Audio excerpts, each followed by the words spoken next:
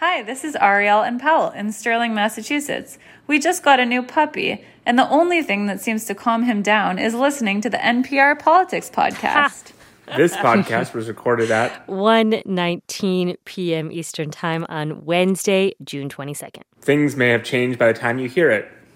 Okay, here's the show. I'm glad to be of service. I'm really not sure we're the most soothing voices, but, you know. What I would give to have my dog be an NPR fan. You call it a pupcast. Ha! That was good, Sue. Hey there, it's the NPR Politics Podcast. I'm Asma Khalid. I cover the White House. I'm Susan Davis. I cover Congress. I'm Ashley Lopez. I cover politics. And today on the show, the ongoing threat to American democracy. Yesterday's January 6th committee hearing focused on the pressure campaign former President Donald Trump, his campaign staff, and outside advisors placed on elected officials and election administrators around the country to subvert the will of the voters in the 2020 presidential election.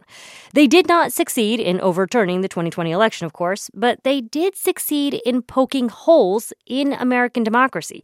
And in the months since then, the pressure on democracy has only persisted.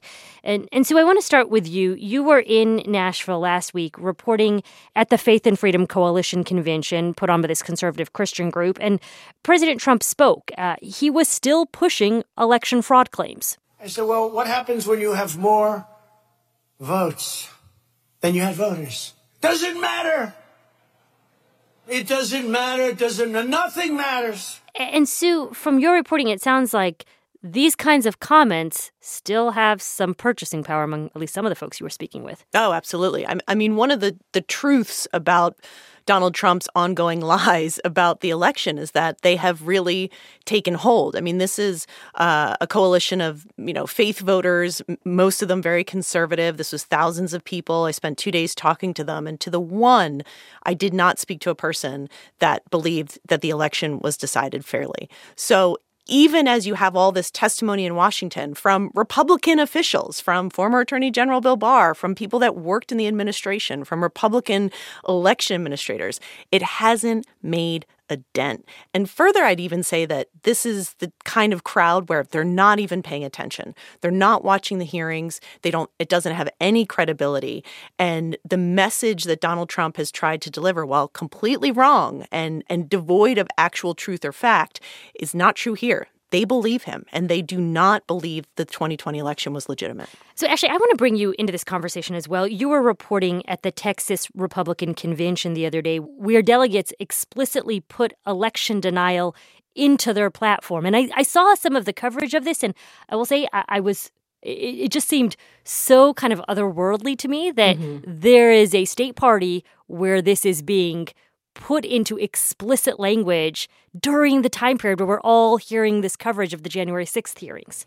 I mean, if you were to talk to people who were there, though, this isn't surprising at all. Just like Sue, I didn't come across a single person who thought that Joe Biden legitimately won the 2020 election. I will say, though, people did kind of stop at the line of supporting people who were at the Capitol, the insurrectionists. No one, I didn't hear a single person say that they thought that was okay. So I thought that was pretty interesting. Everyone's like, look, I don't agree that, Biden legitimately won that election, but I did not agree with the people who sort of ransacked the Capitol that day. I also think this is important because I do think, especially as Trump considers that he might run for president again, he kind of leaned really heavily into that in the speech in Nashville that he was going to do it. I think it makes his case stronger to the base because there is this sense that something was taken from him. He was wrong. Right? There was, and this is righting a wrong. And if he chooses to run again, I think that will make a very compelling case to these are the kind of voters that decide the nomination, right? It's not reflective of the broader electorate, but they play a huge outside role in deciding the nomination.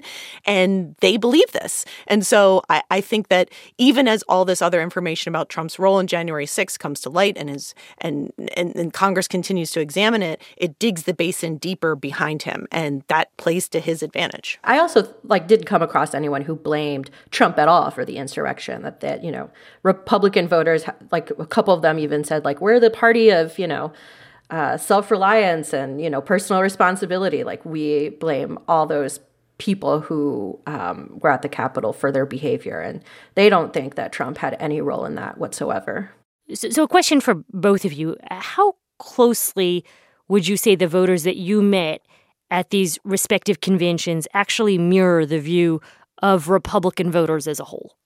That's a good question because it was important for me to go out. It's always good to go out and talk to people because I know what I know based off polling data, right? And like polls show that the vast majority of self-identified Republicans, I think it's 60, 70%, depending on which poll you look at, do not believe that the election was fair. That's a lot of people, right? And I feel like that tracks. Like going into conventions where there's thousands of Republican voters and making it almost impossible to find someone who thinks that Joe Biden is a legitimate president had a heavy impact on me. It's like, oh, wow, this is a really deeply ingrained component of our politics now that is going to be an issue in 2024.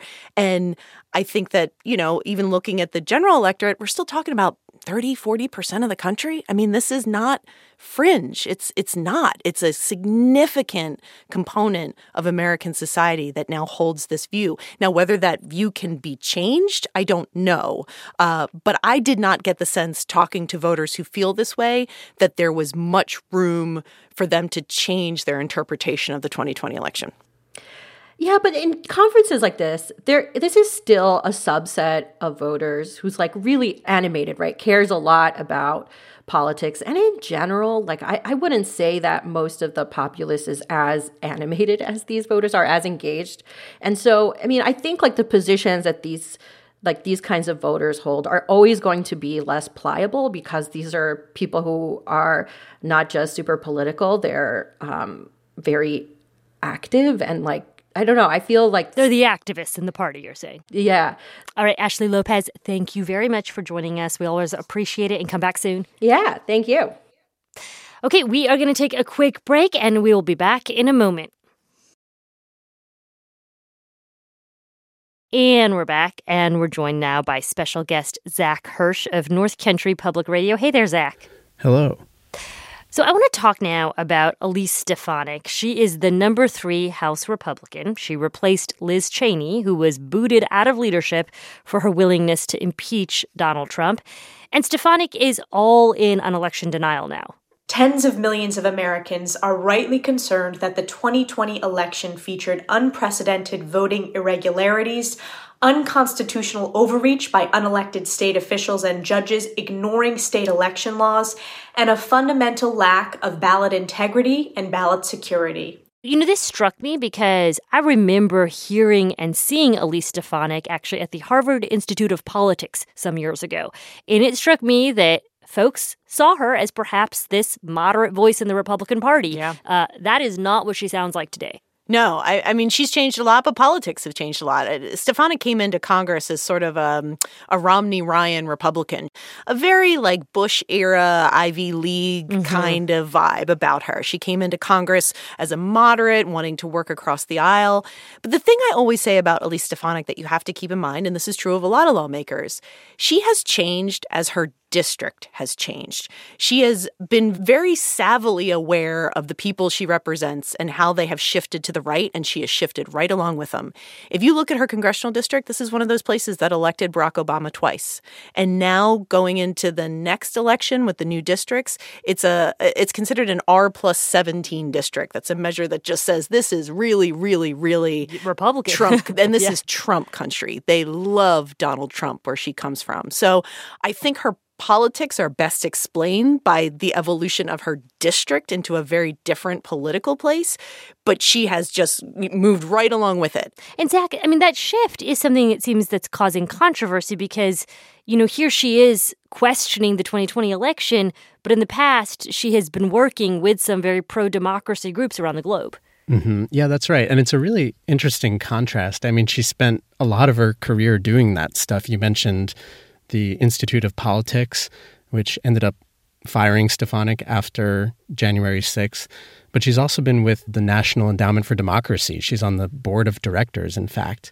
And that group kind of embodies everything the United States is supposed to traditionally stand for on the world stage. They help activists and civil society groups in countries with autocratic leaders. And after January 6th and with some of the misinformation she was amplifying leading up to the 2020 election that really upset a lot of the staff who were working there because that totally went against their core mission. And, you talked about the Harvard Institute of Politics severing ties with her, but you've been reporting on Stefanik's role with the National Endowment for Democracy.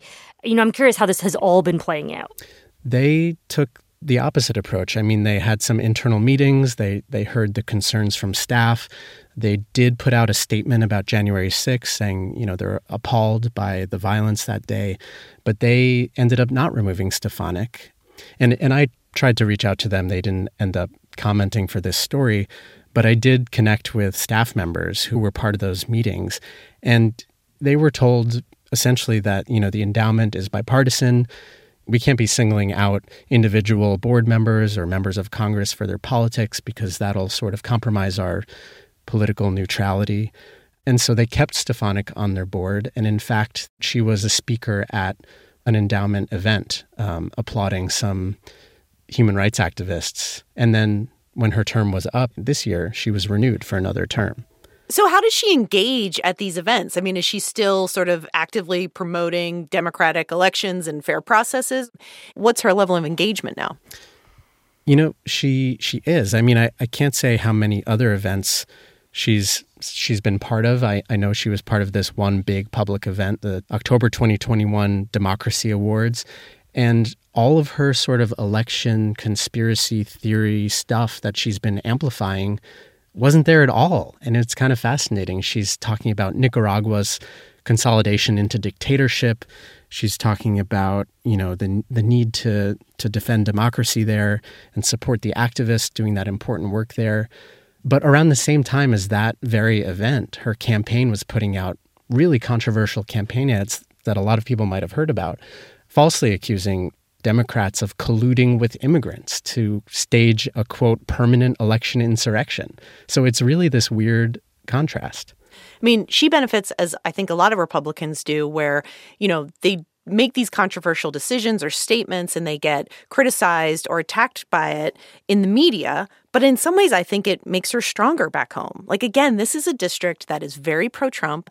So when she's being criticized by those forces, by Democrats, by mainstream media, she's kind of inoculated about it in her own election bubble. And so I don't think that she feels particularly vulnerable to that level of criticism because it's like, consider who the critics are. But what you've been describing, Sue, is a politician who's been extremely savvy at realizing the direction of her district.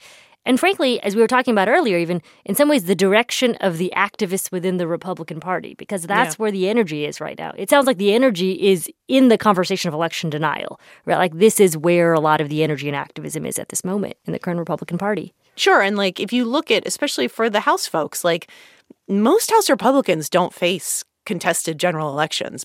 Almost all of them win re-election in their primaries. And there is no oxygen in a Republican primary right now for someone who is a critic of Donald Trump or who wants to run on a message of saying the 2020 election was a free and fair election. So that's just the reality. And I think Stefanik is very smart. She is very savvy. She does get these political dynamics and she's playing them to her favor. Sure, I think there's a lot to criticize there, right? There's a lot to be cynical about that. But it doesn't mean that she's going to have political negative effects for her own political fortunes. All right, that is a wrap for today. Zach Hirsch of North Country Public Radio, thank you so much for joining us. Yeah, thank you all. And just a heads up that tomorrow we will be in your feeds as usual, but just a little bit later in the day because we'll be there to wrap the latest from the January 6th committee hearings. I'm Asma Khalid. I cover the White House. And I'm Susan Davis. I cover Congress. And thank you all, as always, for listening to the NPR Politics Podcast.